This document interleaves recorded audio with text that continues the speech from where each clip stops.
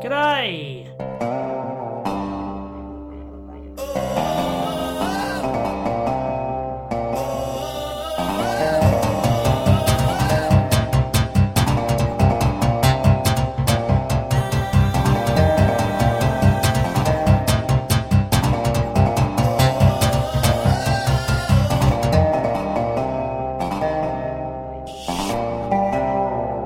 Welcome to On Minis Games. G'day and welcome to On Minis Games. My name's Giles Pritchard. And I'm Quinton Sung. And we're doing another hobby update this episode. Last time we covered our back catalogue, which had extended out probably about 6 months, and we're here to cover off the rest. Just a little bit. We've had a little bit of a hiatus, but we're getting in there. We're getting the recording done, and we're catching up slowly. So this is our second hobby update, and this should bring us pretty well up to date. And then our next episode, we're going to get into talking about we're doing more of a sort of review focus on a couple of games that we're especially enjoying at the moment. A little bit excited about. So we'll get this one out of the way, I think.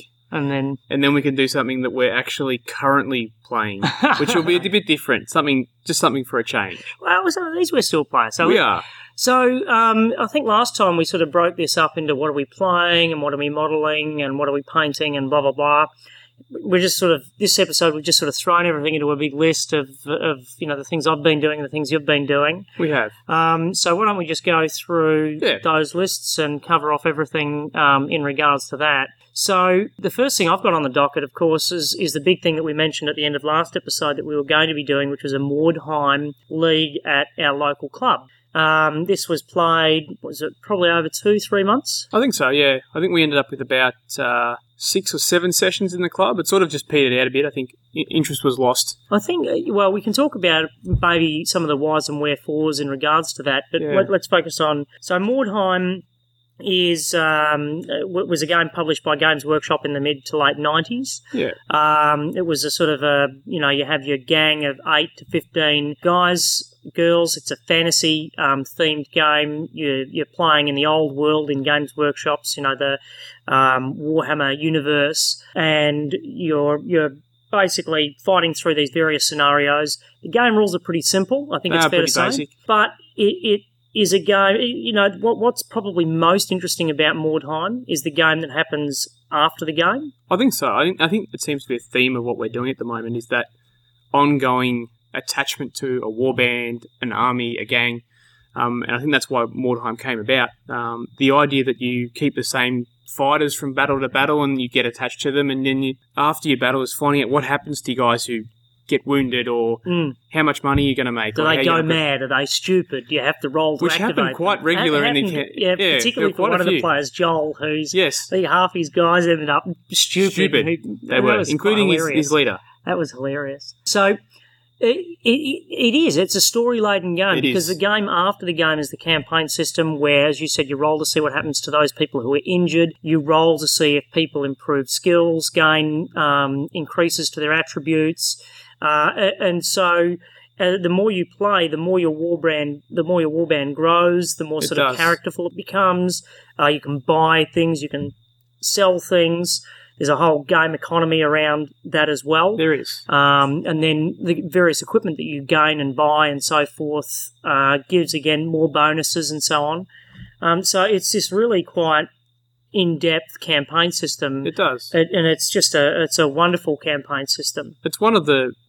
It's probably one of the better rule sets that Games Workshop ever released, I think. Yeah.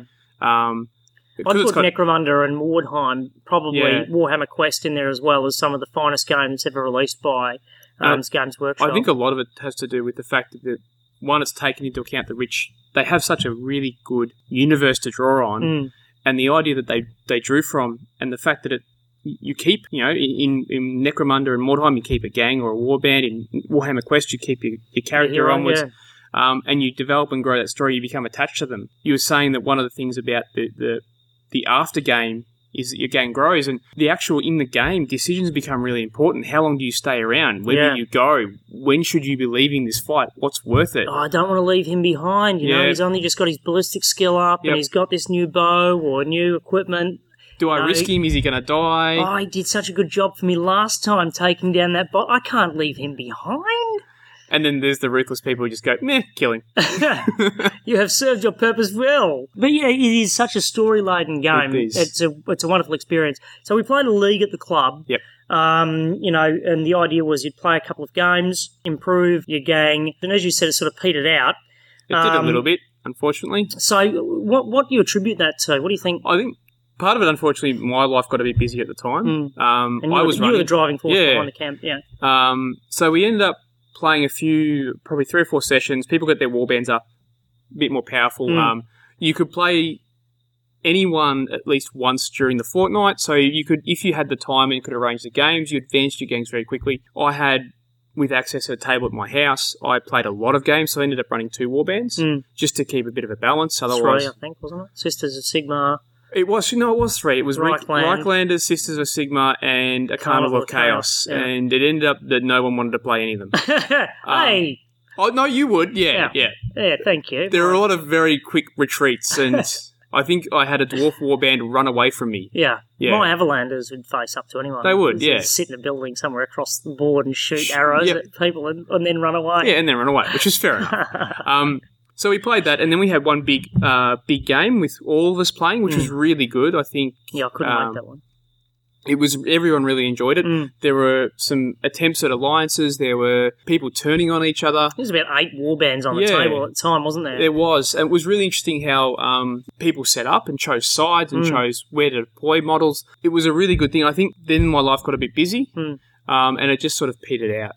Without driving force. My personal opinion too, I think an element to it was that there was no, what was the end game? Yeah, I think, much so. when you organise, next time certainly what I would take from that, if we're running a league, is to say, listen, after X number of weeks, after X number of games, or if there's an overarching story to it, where does it culminate? Where does that where does that story come together and end? Yeah. And I think, if everyone's building towards that particular point, then I think that, like with the slow grow, for example, there was a finite number of games, boom, that was going to be it. That was going to be the end. There was going to be a winner or a loser or whatever it was.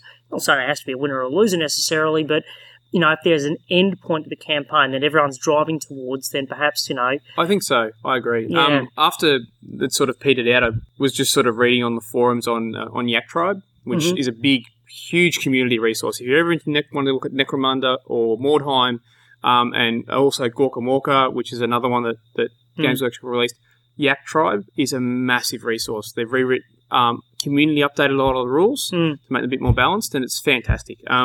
And you can download all the rules for Mordheim. It's fair to say. Mordheim, Necromunda, and Gorka Morka can all be downloaded free. No issues there. A lot of their campaigns for Mordheim are run with... They've got these awesome campaigns like around a zombie apocalypse and Rise of the Necromancers and stuff like that they use to drive these campaigns. I think I did it again. I'd probably run something like that where there's a series of scenarios that they play in as you build up. And in the end, it's basically... It's a scenario. Usually at the end, there's some kind of apocalyptic scenario that you probably won't win, but there's still a lot of fun in that, trying to survive. I think that's a big part of the old world, isn't it, though? And it's a big part of the story, the Games Workshop setting. It's very dark. Yeah, I think that, that'd be a lot of fun, yeah. But I think we, in terms of the hobby around it, we did... We both had a lot of fun. I mean, you got you got your entire warband painted. Yeah, I got my which was impressive. It was shocking, yeah. And it was interesting too because Mordheim we decided to go with Mordheim because it was a fantasy game. People had easier access to the miniatures. Yeah. I ended up buying a 15th century box of plastic Perry Brothers miniatures, 15th century mercenaries or something along those lines, and basically putting together all my figures out of that. I bought a couple of halflings off another site, and they look really nice. The models, Perry miniatures do a great job. But yeah, managed to paint them all up, which I was very, very thrilled with. I was very impressed. Yeah, it was good. I was too. Yeah, I was very thrilled with that. It was a pleasure to get them on the table, to be honest. Yep. Yeah. And you had your Reichlanders painted up? Yeah, my Reichlanders, which were... I'm trying to think of which company. It was Fireforge Games. Yeah, Fireforge. One of their boxes. Crusaders. What's the... Men at Deus Vol. Deus Vol, that's it. Was the game, yeah. Men at Arms, I think they were, and I built it out of them. I got most of them painted up, which was really good, and then I sort of moved on. There's no sisters. I couldn't find any sisters. I sort of proxied them for a while. And then by the time I got enough models to build my Carnival Warband properly, which was a mix of Avatars of War models, some Frostgrave Cultist box. The campaign had sort of petered out a bit, so they didn't get painted. But my Reichlanders got painted mostly, and they were a lot of fun to play, very shooty. But yeah, I was happy that we got stuff painted, which was just nice. Yeah, it was good. Yeah, it was. It was nice to play with painted models, and it was a lot of fun. So moving on from Mordheim, the other thing that arrived around that time was a Kickstarter that we both backed reasonably extensively. Just a little bit. And that was the Heavy Gear Blitz. Yes. I think we got into that, got 2 full boxes and some extras each. Shared 2 full boxes and a bunch of extras each. I have the Northern Force, and you've got the Southern. Southerns. I've got the CEF, the Earth Force, the force that represents Earth. And I had Caprice. Caprice you sold off. Yeah, I sold off just because I just didn't. I think I wasn't really happy with the kind of the models. The play style? I think the play style, and so eventually probably I'll get into. I think they're planning to. Yeah, they're probably planning to kickstart with the small factions. I think they are next year. Yeah. Next year, so this year actually, later this year possibly. So we'll probably look at that, but I think we both have the background of the role-playing game, the Heavy Gear role-playing game, which is such a rich universe. Yeah, the art is it's very manga. Yep. That big stompy robots are just done beautifully. I love it. Yeah. So we got very excited when that was put up to Kickstarter, and we got a little excited one day, and may have just the pledge level just kept on rising and rising. But that was all right. In retrospect, I don't have buyer's remorse over that. No, I've got no regret. The models are just amazing. Yeah, they're phenomenal, aren't they? And the rule set is really dynamic and fun. It is, but it's one of those rule sets. Non-wargamers out there, there's a term crunch. Yep. And crunch is to do with the detail that's brought into the game through the rule system.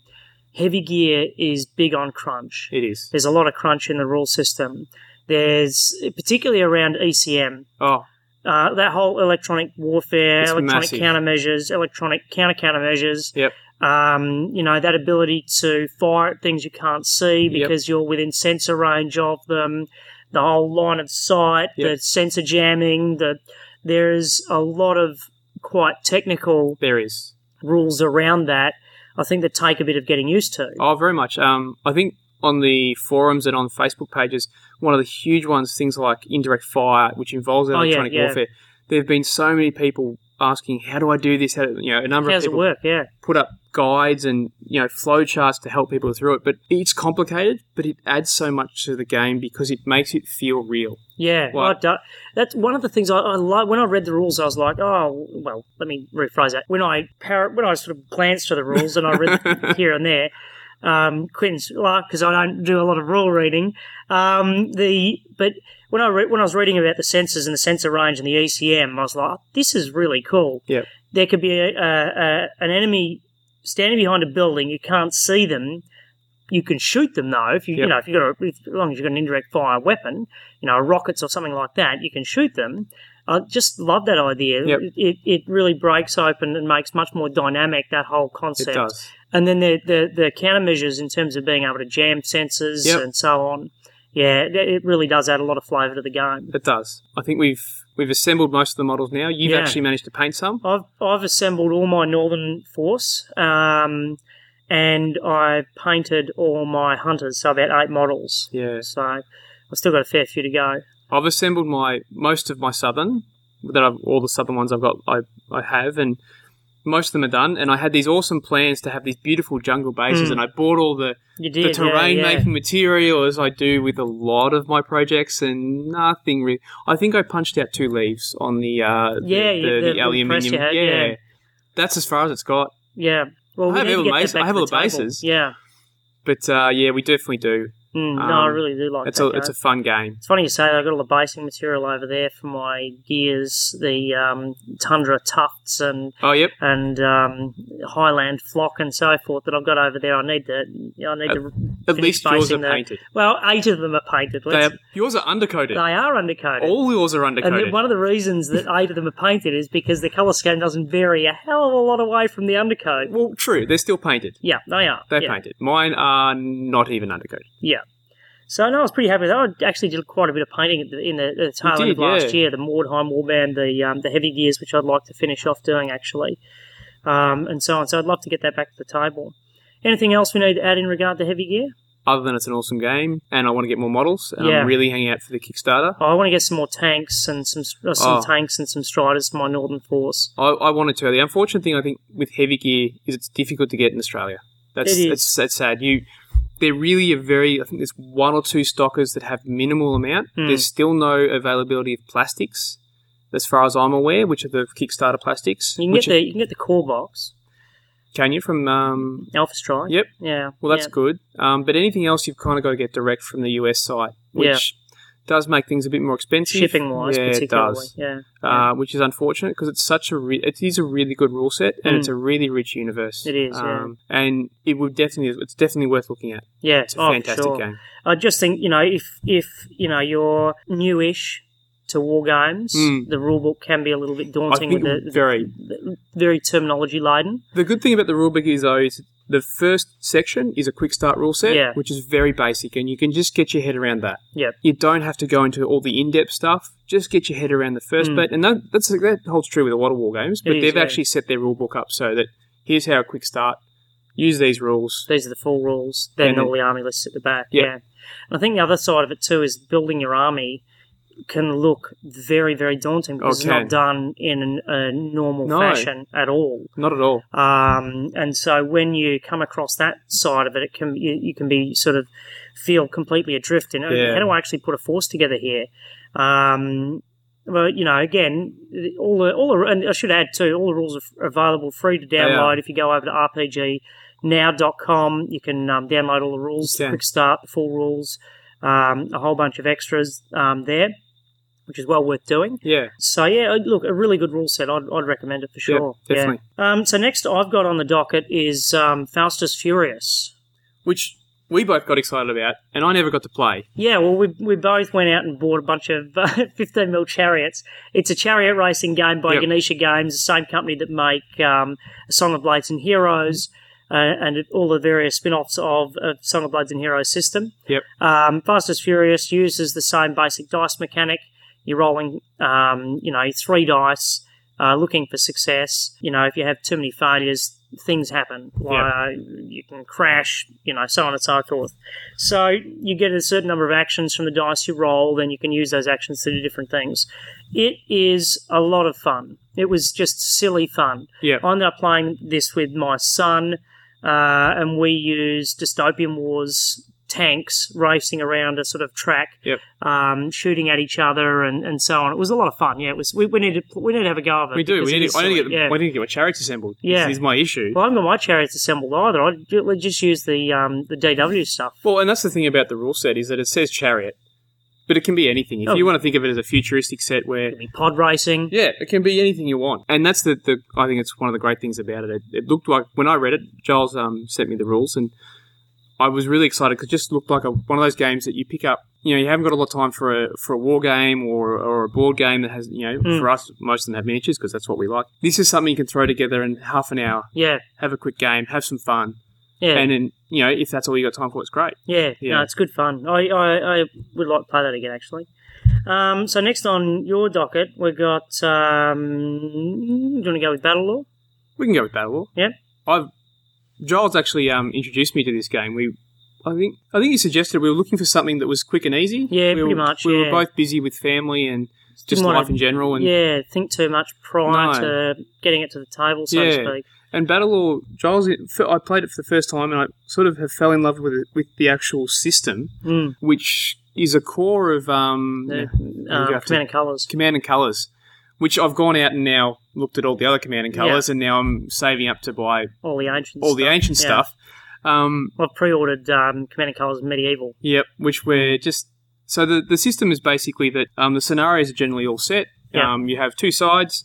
The board's divided into 3 sections, a left and right flank and a centre. You set your table and your forces up according to the scenario. You each take a side, and then you draw cards which allow you to... You can play 1 a turn, generally. And it allows you to activate a certain number of units in an area or in multiple areas. So you'll have a hand of, I think, 5 cards usually on average. Depends on the scenario, yeah. And with Battle Lore, depends on the level of your commander if you're playing with the Lore Council. Yeah. So, and as a basic set, so you might have 5 cards. That gives you your flexibility. You can choose where, but you may not always have the cards you want to activate the units you want in the area. Yeah. And the thing I love about it, one, it's a simple game. It's played on a hex map.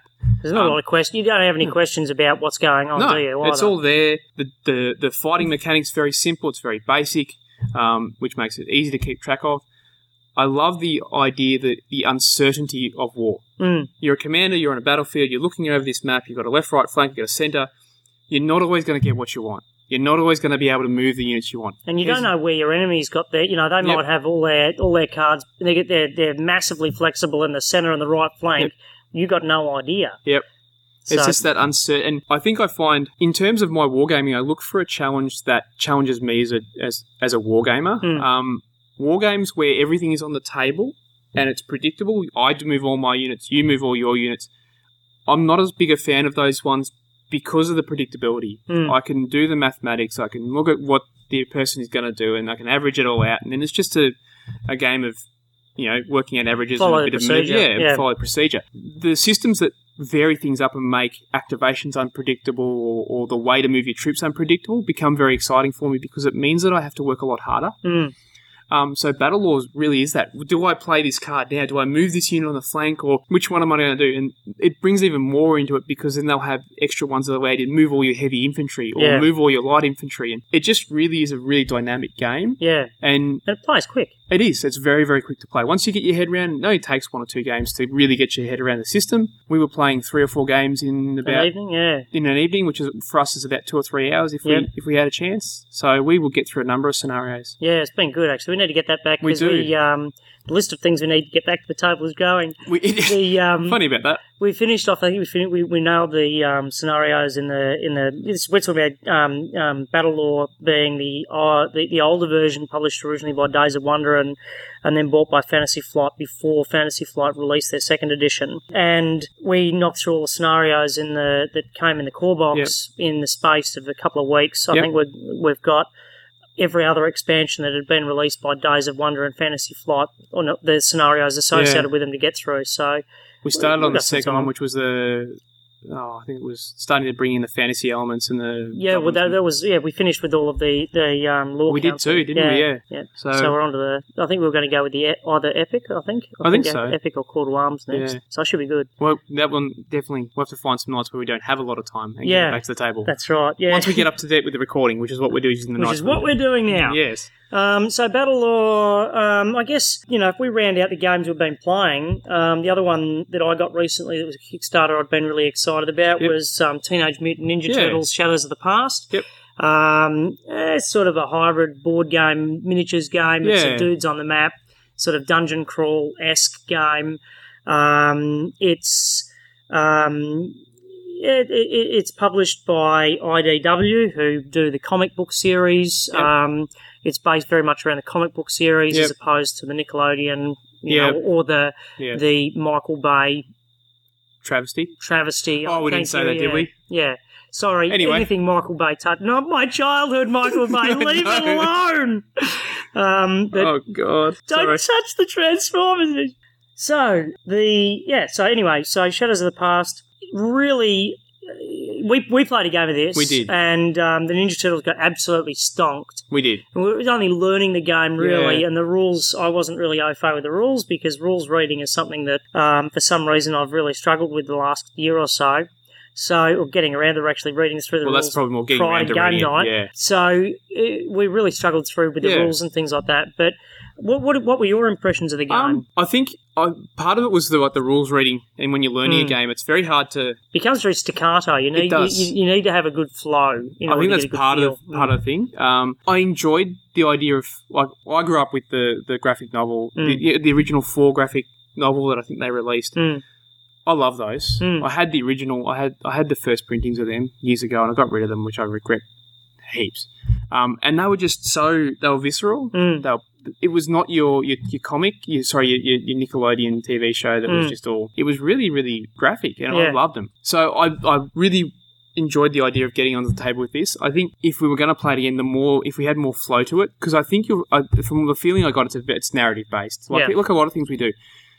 It's a story, and the scenarios leading to another, and that momentum needs to be maintained, and you need to keep moving forward. You said that you played it with. I played it the second time. Yeah, I played it with my wife and son, and that time I was au fait with the rules at that point, and it had that much better flow to it.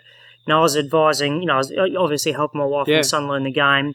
And, once the sort of the rule set faded into the background, it became a really dynamic experience. Yep. I really liked it, and I think it'd be worth having another crack at it because it was a lot of fun. And once you start getting into the team play mechanics and working out how you arrange, you arrange every initiative gets their dice, they roll them.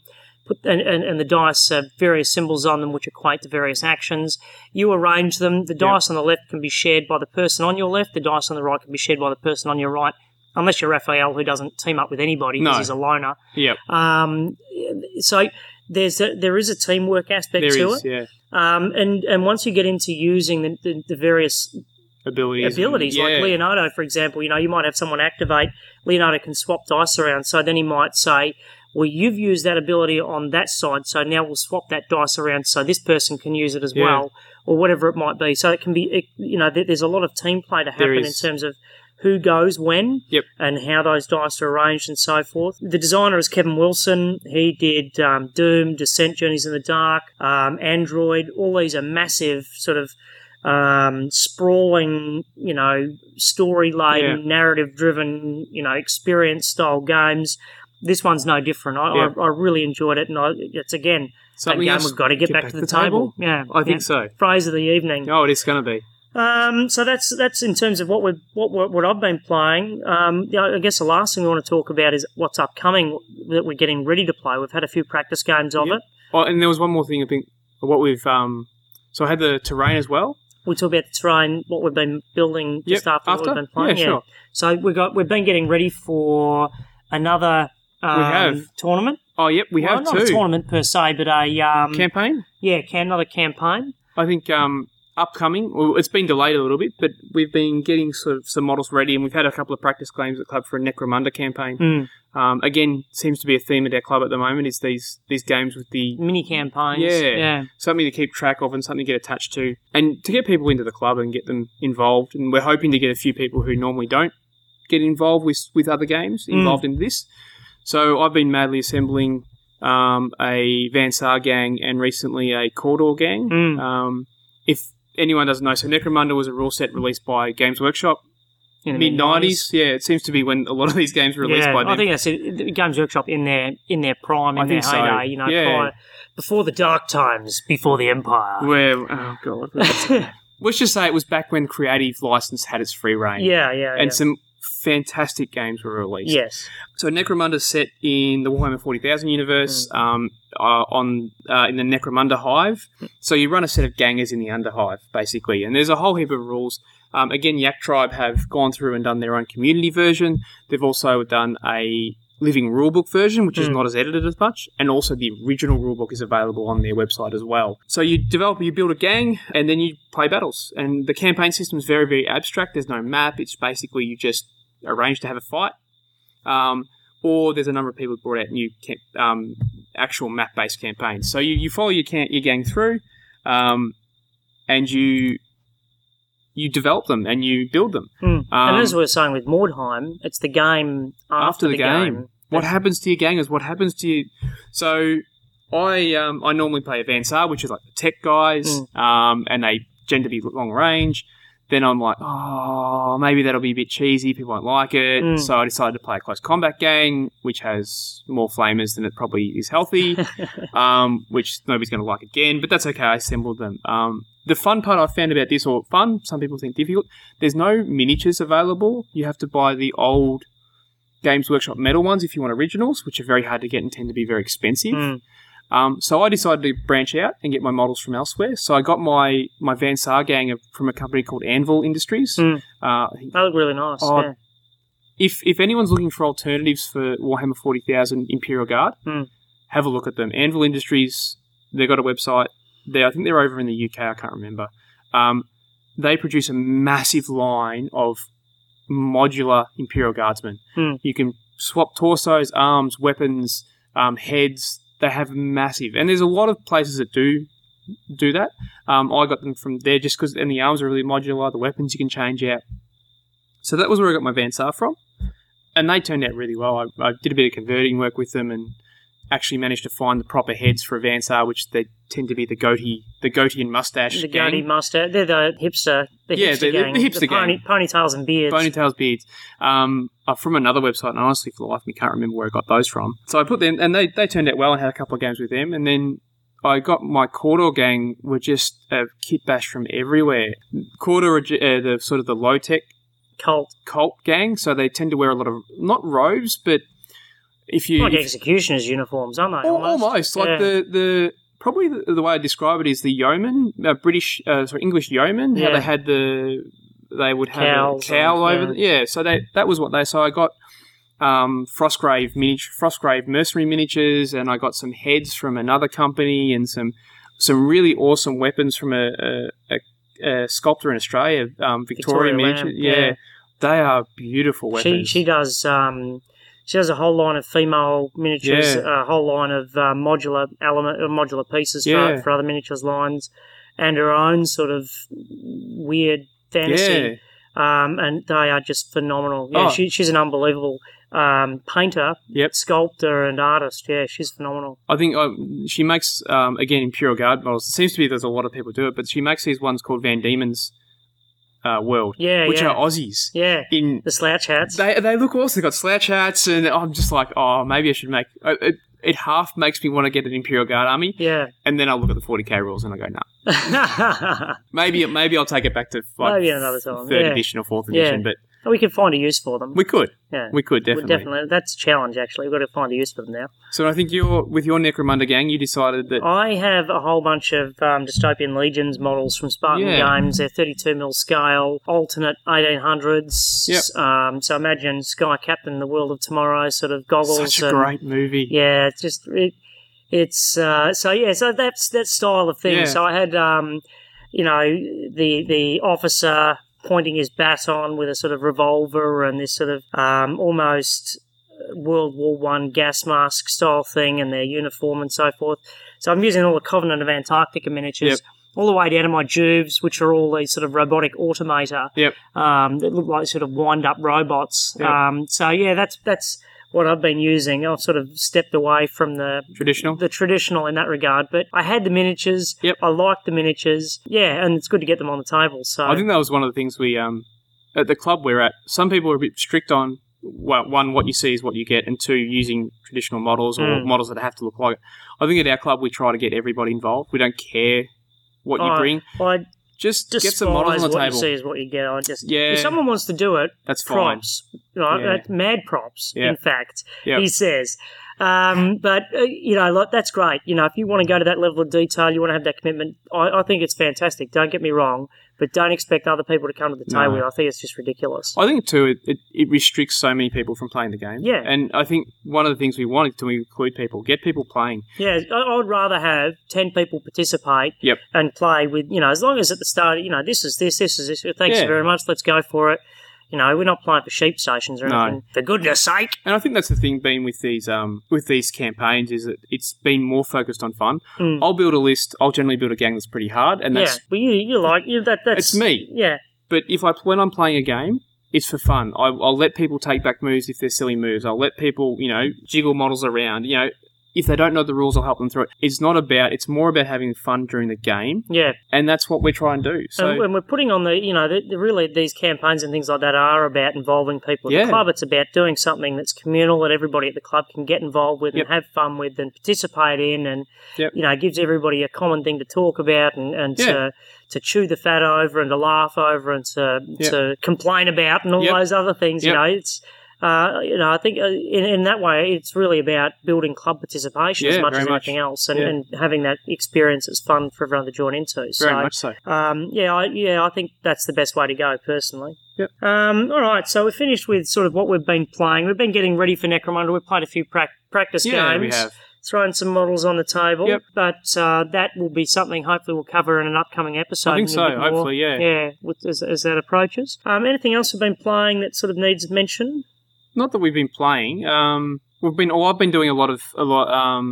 That's everything we've been playing. I've been doing a lot of assembly work. Terrain assembly, yeah. You've got some as well. We recently got a little excited over foreground terrain. It's not hard. No, it's not. They have some absolutely magnificent terrain. The terrain is phenomenal. So I think you've mentioned it before, Giles, in regards to Dux Britanniarum. You've got some of their 15mm Dark Age huts. Recently, I was looking for some terrain for Mordheim. I found their Mordenberg Fantasy line, which is all pre-painted, comes in a massive kit with thousands of pieces, which you will literally glue your hands together and go probably insane if you assemble more than about 3 buildings at one time. Yeah. But beside that point, they are really beautiful. They're pre-painted, which for us I think is a big problem. Painting models and painting terrain is something that we both don't get done very often. No, we don't have a lot of time for it, to be quite honest. At the end of the day, the constraint around us getting paint on models is usually due to time. Yep. So you will pay more for them. They are a bit more expensive. They're beautiful. They are beautiful. So I got all their ruined buildings from the Mordenberg line and put them together, and I put them on the table. And I think Giles came round and I said, I've ordered these, and he's gone, they look really cool, and come round, I've assembled them, and they're just magnificent. Yeah. They're fully pre-painted. They just look great on the table. They really do, yeah. Yep. So then what happened was you bought some. I bought the unruined models. Terrain. Plus some of their fences, and then ox cart. The box cart, because you've got to have the ox cart. You've got to have an ox cart. You've got to have an ox cart. The table's not complete without an ox cart, let's be honest. Very true. And then around Christmas time, my wife was going, what do you want for Christmas? And I'll have one of those airbrushes, thanks. Well, no, that was birthday. We won't talk about the airbrush debacle. We did, I think we did. Yeah. I mentioned that I'd like some more miniatures. She said, you can't have any more miniatures. I'm like, okay, what about some terrain? And she's actually, my wife's very tolerant, and I love my wife, and she's actually fallen in love with this terrain as well. She listens to this episode, doesn't she? I don't think she even knows about the feed, thank God. We're not going to mention it to her. And if anybody tells her, I will find you and hunt you down. I will find you. All right, you go on. So yeah, she's actually fallen in love with this terrain as well. She used to actually play war games with me. Yeah, she used to play quite a bit. Yeah. So I ended up getting the Mordenberg Watchtower. Yeah, well, oh my goodness, yeah. Which is like a lighthouse. It is. It's in 28mm, but it's 5 or 6 levels high, and so each level is enough to stand probably close to a 32mm model in it. Yeah. And it's just this massive sprawling thing that I've finally got together. I buggered up one part. I'm waiting. And Foreground, if anyone from Foreground listens to this, thank you so much. Your customer service is awesome. They're sending me a replacement sheet of the bit that I buggered up because I wasn't reading the instructions correctly and not paying attention. That happens, yeah. So instructions? Who needs those? No. My advice to anyone assembling the Foreground terrain, read the instructions because there are so many parts. Yeah. Especially the 28mm stuff. Yeah, it's huge. So, yeah, I got the Watchtower, I got the Blacksmith, and pretty much nearly every single unruined building, which aren't assembled yet, but that's okay. So, and then I've gone out and bought more with walls, and I bought a bridge and a well and the hangman's noose that comes with it. Oh, so we've got a lot of it now. Yeah. I've just got to assemble it. I've got one building assembled. You've got one. I've got all the ruined ones. Yeah. The Watchtower. I've got the Blacksmith done. Yeah. And I'd love the Blacksmith, actually. I think I might. It's a really nice model. And a whole heap of I bought a whole heap of walls. The well I put together, which was a nightmare to put together. Oh, really? Yeah. A curved. Oh, yeah. Paper. No, it's having flashbacks. I actually. He's curling up into a fetal position as we speak. It's not good. I'm lazy and I get impatient, so I don't use white glue. I don't use PVA. I use super glue, which is the Loctite professional super glue, which is really awesome stuff. Yeah, you accidentally drop a piece on the thing and it's not coming off again. No, or you drop your fingers on it, and then I end up with super glue all over my fingers and almost glued to the terrain multiple times. But anyway, we have a lot of it, and I've spent a lot of my free time assembling like terrain to get it on the table. Yeah, it looks good. It's fantastic stuff. Yeah, I love it. Speaking of terrain, I just got a whole bunch of science fiction 28mm scale terrain from Spartan. They're the biggest boxes I've seen for a long time. Yeah. And they're heavy. You could literally throw some. If someone invaded your home, you would use it in self-defense. Throw it at them, it would almost kill them with the impact. You could hide behind them. It's a barricade. Spray of bullets. I'm pretty sure actually they would stop bullets. Yeah, I'm pretty sure There's would. Enough resin in there. There's enough MDF and resin. Just a few. I need to assemble that, but I think it'll look really nice once it's done. I think it'll be fantastic. I've seen a couple of tables when they did CanCon. Yeah. Up there that have used the Spartan terrain, Spartan Sonics, and they looked really good. Yeah. I'm looking forward to getting it all done. Yeah, at some I've got to point. get my Napoleonics built first, but more on that another time. All right, moving on. We're running over. We're running quite over. So, Kings of War. You've been assembling. Well, I have too as well. It doesn't take much to get me excited with the game. Well, you and I both. You're true. You just haven't got around to buying yours yet. No, but then I messaged you the other night. Oh, have you looked at Saga? Saga looks really cool. I was sitting there waiting for a reply with my finger over the purchase button. But impulse purchasing, it's bad for us. It's terrible. But yeah, go on. The guys over in Bendigo who run Badger over there, they play Kings of War. I've been looking for a 28mm regimental game since obviously large scale since the death of Games Workshop. Oh yeah, since the dark times. Yeah. Since the Empire. Well, Warhammer, whatever their choice was, they made a decision. I loved Warhammer, and I used to have multiple armies. Found Kings of War, read the rules, really liked the idea, bought an undead army. As you do. So I have an undead army that's most or half assembled, and I'm working on I just pulled it all out today to get it more assembled because I've just found out there's some people who actually have an army in Shepparton where I live that actually want to play. Yeah. So I need to get my army for that. So yes. I'll get my your Forces of Nature, which you can buy at Megabox now. Yeah, I'm looking at that. Some centaurs and skinks. Yes, that'll be good. Another thing to get on the table. Yep. Why not? I've got to finish putting together my Napoleonics first. But more on that later. And more on that in another episode. So Kings of War, you're looking forward to getting those to the table? I am. I love big regimental fantasy games. I started... 40k was my first game. Warhammer was my second game. Yeah. And I had a dwarf army for years and years and years and years. My dwarf army before I sold it, and it was a tough part, but my dwarf army was all the old metal dwarves. Yeah, nice. Yeah. Which I loved. But I was just never using it and money to fund other projects. So my first was Empire. Oh, very nice. That was my first game at the Games Workshop. First real war game was Warhammer. Yep. Fantasy battles. I had an Empire army for that. My uncle, in fact, could you get more stereotypical? No, I know. And my uncle, who was a very posh Englishman, lovely man, if he's listening, which he won't be, but anyway, very posh Englishman. I had asked him as a young teen to go into a Games Workshop store in the UK and buy me the Empire steam tank, which he did, and he wrote me a letter with, "What did you make me go and do? I went into this strange place. It was like another land," he wrote. It was. I'll never forget that. But yeah, the steam tank was awesome. Good times. Fantasy was. I got back in. Fantasy was actually one of my gateways back into the hobby as well. Wow. Yeah. Yeah, so I left the hobby for a little while, just through everything, uni, all those kind of things, life. And I got back into it, and I got back in with 40k and fantasy, but a little bit of 40k, but a lot of fantasy. I ended up with a quick short story. My wife being very tolerant. I was playing a game of fantasy with my friend at the time, who I worked with, a work colleague.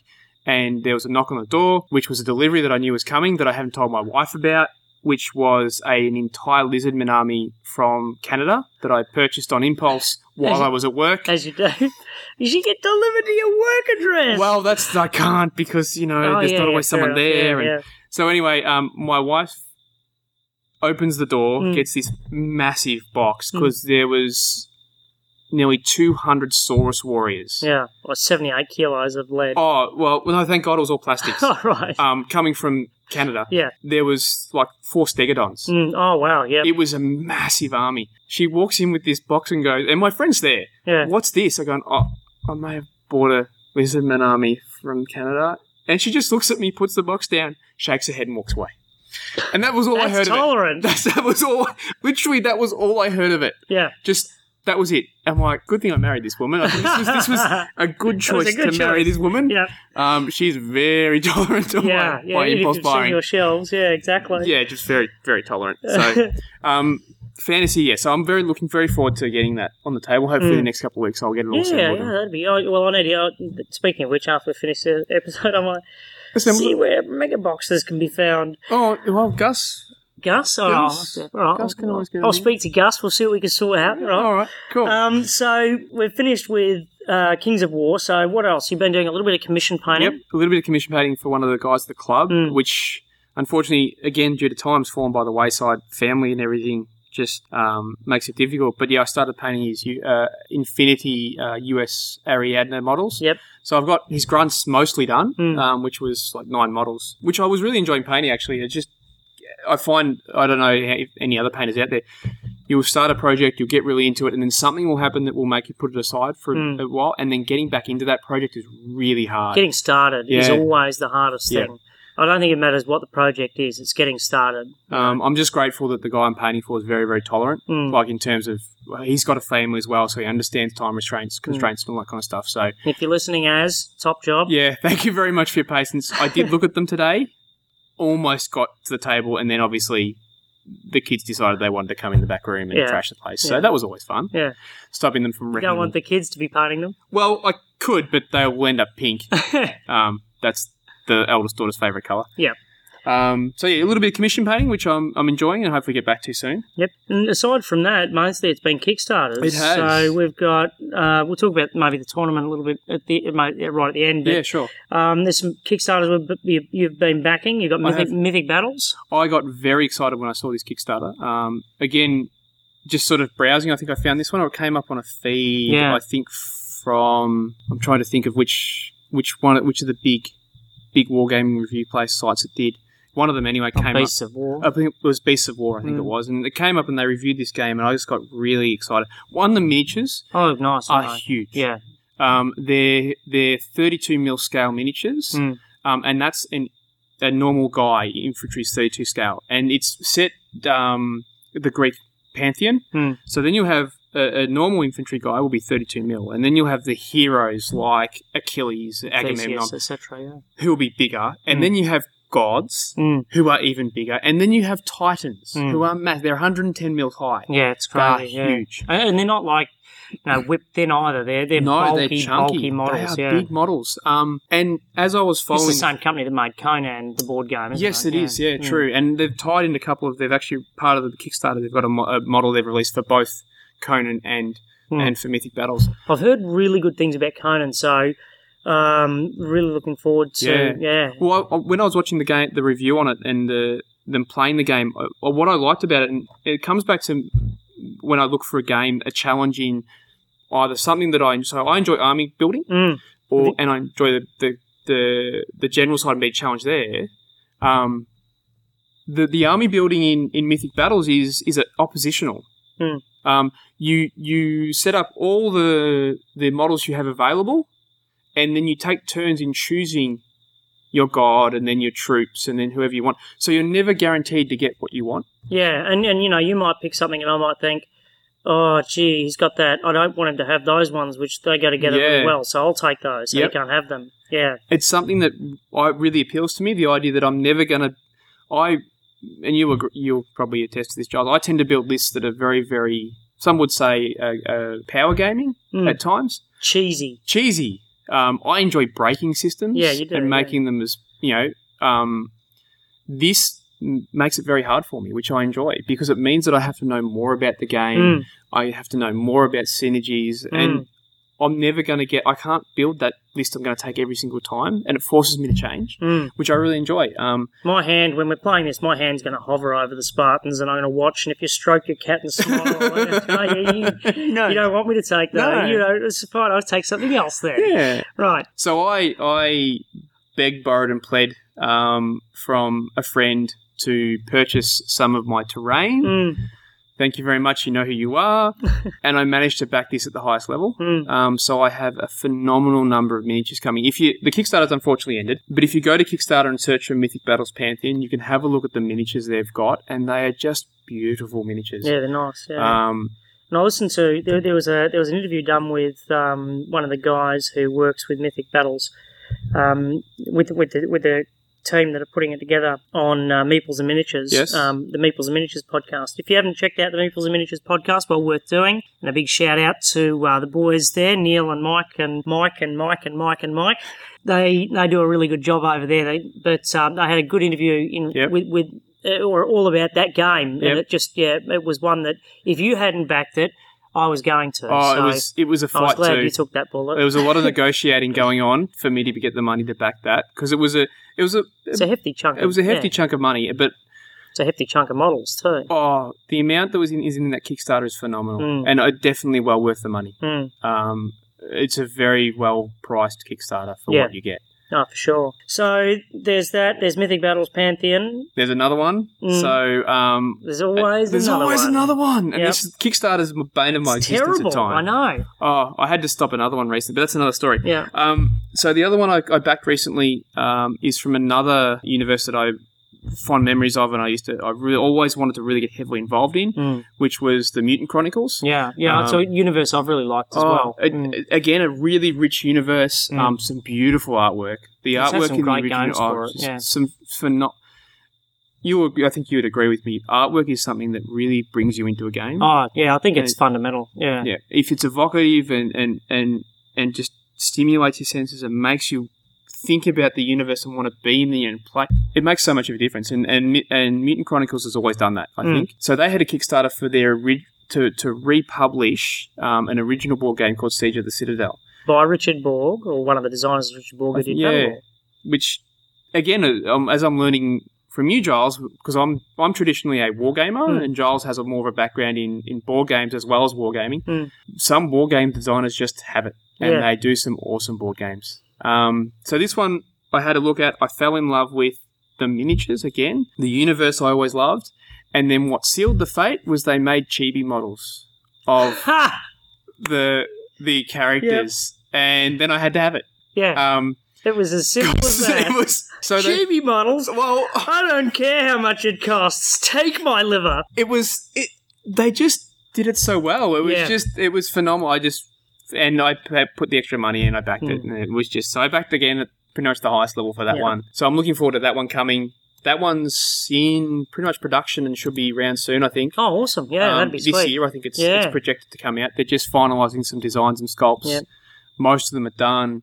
Yeah, they've been published by Modiphius and distributed by Fantasy Flight Games. It is, yeah. So some very good manufacturers there. It just looks really awesome. And the miniatures look really awesome. And look, they'll probably never get painted, unfortunately, which is to my eternal shame. But the chibis might. The chibis just might. Because, well, if you know any, they've got these like zombie-like ones that they're called necromutants. They've made chibi zombies that just look really cool. They're cute, but cute. They're evil. It's my great. God. Yep. It's Get away my brains. It's okay. You're so cute. But anyway. I shouldn't let you get this close. No, but you're so cute. All right, so Siege of the Citadels. Last of the Kickstarters, I suppose. Until next episode. Is Dystopian Wars. Yeah. They did a Dystopian Wars World Kickstarter. They did. Spartan Games. As listeners to the show might remember, Quentin and I both worked with Spartan in the past. Yep. And, and at various times. And so we were pretty excited to see Spartan take this route and to see what they could acclish. And they accomplished it. They did a really good job. I think they did. They did a really good job. It was successful. The sculpts for all the models have been released now, which is really nice. And they look really good. They look really good. They and in particular, I mean, the sculpt for the Ice Maiden is it's just ridiculous. It's huge. It's massive. I've seen photos of people holding it, and it is like a house brick. It's ridiculous. And again, cast in resin that you're going to basically throw at someone, an intruder, and you don't want to be having a rules disagreement with an owner of Ice Maiden. No. Oh God, that could end badly. Yeah. Yeah. So it looked really good, and then they did really well with that. They did. You backed that in partnership with another bloke. Yeah, I did. Club. Yeah. So I think we live in Australia. Shipping to Australia is pretty awful. One of the banes of our existence for some stupid reason. Damn our girt by sea status. Yeah, but still, What really? Yeah. But anyway, let's not get into that discussion. So a few of us at the club went in. One of the guys, he backed it at a very high level, and basically we just all tacked on our pledges to him. Yep. So I think I got a couple of the Empire of the Blazing Sun boxes because I need expansion boxes. Yeah. Because I need more squids. Yeah, of course you do. Yeah. Because we're talking about robotic underwater killing machines. Who doesn't like them? Yeah. I know. You're insane if you don't. I'm sorry. You are. See a doctor. You are. Well, it sort of adds the Dystopian Wars tournament last year. The fleet I took to was basically giant robot killy squids. Underwater robot squid things that tore enemy ships apart. Which did very well, and most people said I never want to see again. And these just add to it. Yeah. So we got a couple of those boxes, and I got a couple of expansion boxes for the other fleets, the many fleets that I have. And what else? I think I got some Covenant. Got some Covenant of Antarctica, and gosh, I can't remember. I think there's possibly some Prussians and Russians as well. Yeah. They're just some nice models. I got the Russians, and I think I'm splitting part of the box with the guy who backed it, so I can get the Russian models. Yes, because I have a Russian fleet. The Murmansk, the big repair ship, which looks really cool. And I got the faction books for all the factions that I have. So I'm looking forward to getting those models. I think they look really nice. I'm looking forward to seeing all the rules for them. I haven't seen any of the stats yet. I'm quite excited for when they come out. Yeah. And I'm really excited to see what the faction books end up. Who doesn't like a bit of fluff? Absolutely. Yeah, anything to come back, I think I also got the factional tac decks as well. Yeah. So the tac decks are basically cards, like a command card kind of thing, which adds a bit of unpredictability into the game. It's a bit of a special ability you can play now and then at a cost. And they're producing ones that are specific to each nation, which would be really nice, I think, add a bit of variation. Because generally at the moment, they're a bit stagnated. Most people take the same ones over and over again, so hopefully this will change it up a bit, which will be good. No, it should be good. So speaking of Dystopian Wars, I suppose the last thing we could round out the episode with is the Dystopian Wars tournament that we've got coming up. We run one every year. Yep. It's a tradition going back 3 years. 3 years. So long-standing. That's a long time for us. 3 years. Fairly. We could basically say that it's been around forever. Is what I think we're. I think in terms of for us, it's forever. For us, yeah. So the tournament's coming up. It is. This year I'm going to be TOing the tournament, so be organising and running the tournament supposedly, and sort of overseeing everything in regards to that. It'll be held here at the club in Shepparton, and registration's open, so it should be a lot of fun. Yeah. We've had a good, turnout. 10 to 12 people. We're hoping to get a few more this year. It's over 2 days, which some people find a bit restrictive. It does mean that we can run more games. In terms of like tournaments, I generally found in the past, the more games you run, the better you'll have of a spread, the more chances of varying up who wins. Yeah, one lucky result doesn't skew the end table. Very much so. So, unfortunately, with Dystopian Wars, you need to allow for 2.5 hours for a game, which restricts how many games you can have in a day. So we run generally 3 games on the first day, 2 games on the second day, which allows for prizes and judging and painting competition as well. A sports, good sports person competition. We've got this year early registration. Yep. Yeah, so it should be good. No, I'm looking forward to it. I'm at the moment in the process of designing my fleet to take. You got a special box over there with some extra models. I have a box sitting in front of me at the moment that I just got to flesh out that. Yep. I won't say what it is because I never tip my hand. People listening. I know.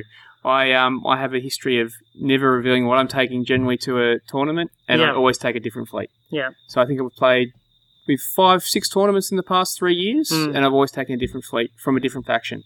So it's my little challenge to myself to build something different. You were thinking about taking your Indians again. I know, and Aaron, this is to you. I was feeling a little dirty. That's why I haven't done it. I will admit, if I'd taken them, it wouldn't have felt right. There you go. I've made a concession. I admit it. I'm not going to take the Indians because, yes, there is a lot of cheese in that list. Yeah, the Indian Raj. They're a good fleet. They are a very good fleet. It's just my advantage is I broke them. A little. So it should be good fun. I'm looking forward to the tournament. We'll have hopefully a bunch of people up to that. Yep. If anyone's thinking about coming, we're very, very friendly. It's a lot of fun. Yeah. Generally, there's some interesting events that always happen. Yeah, it's a great 2 days. Shepparton's not that far from Melbourne if you're in Melbourne. Come along. Yeah. So, yeah. All right, well, I think our hobby update that was going to be that quick sort of 30-minute has spiraled sort of out of control into an hour-long episode. Awesome. So we might wind it up here. I think that might be an idea. Until next time, my name's Giles Pritchard. And I'm Quinton Sung. If you'd ever like to send in any questions or comments, then feel free to do so at onminisgamespodcast@gmail.com. There's also our guild on Board Game Geek. There is. And I think that's about all. That's about all. Until next time, see you then. Catch you then. You've been listening to On Minis Games. On Minis Games is licensed under a Creative Commons Attribution Non-Commercial No Derivatives 3.0 Unported license.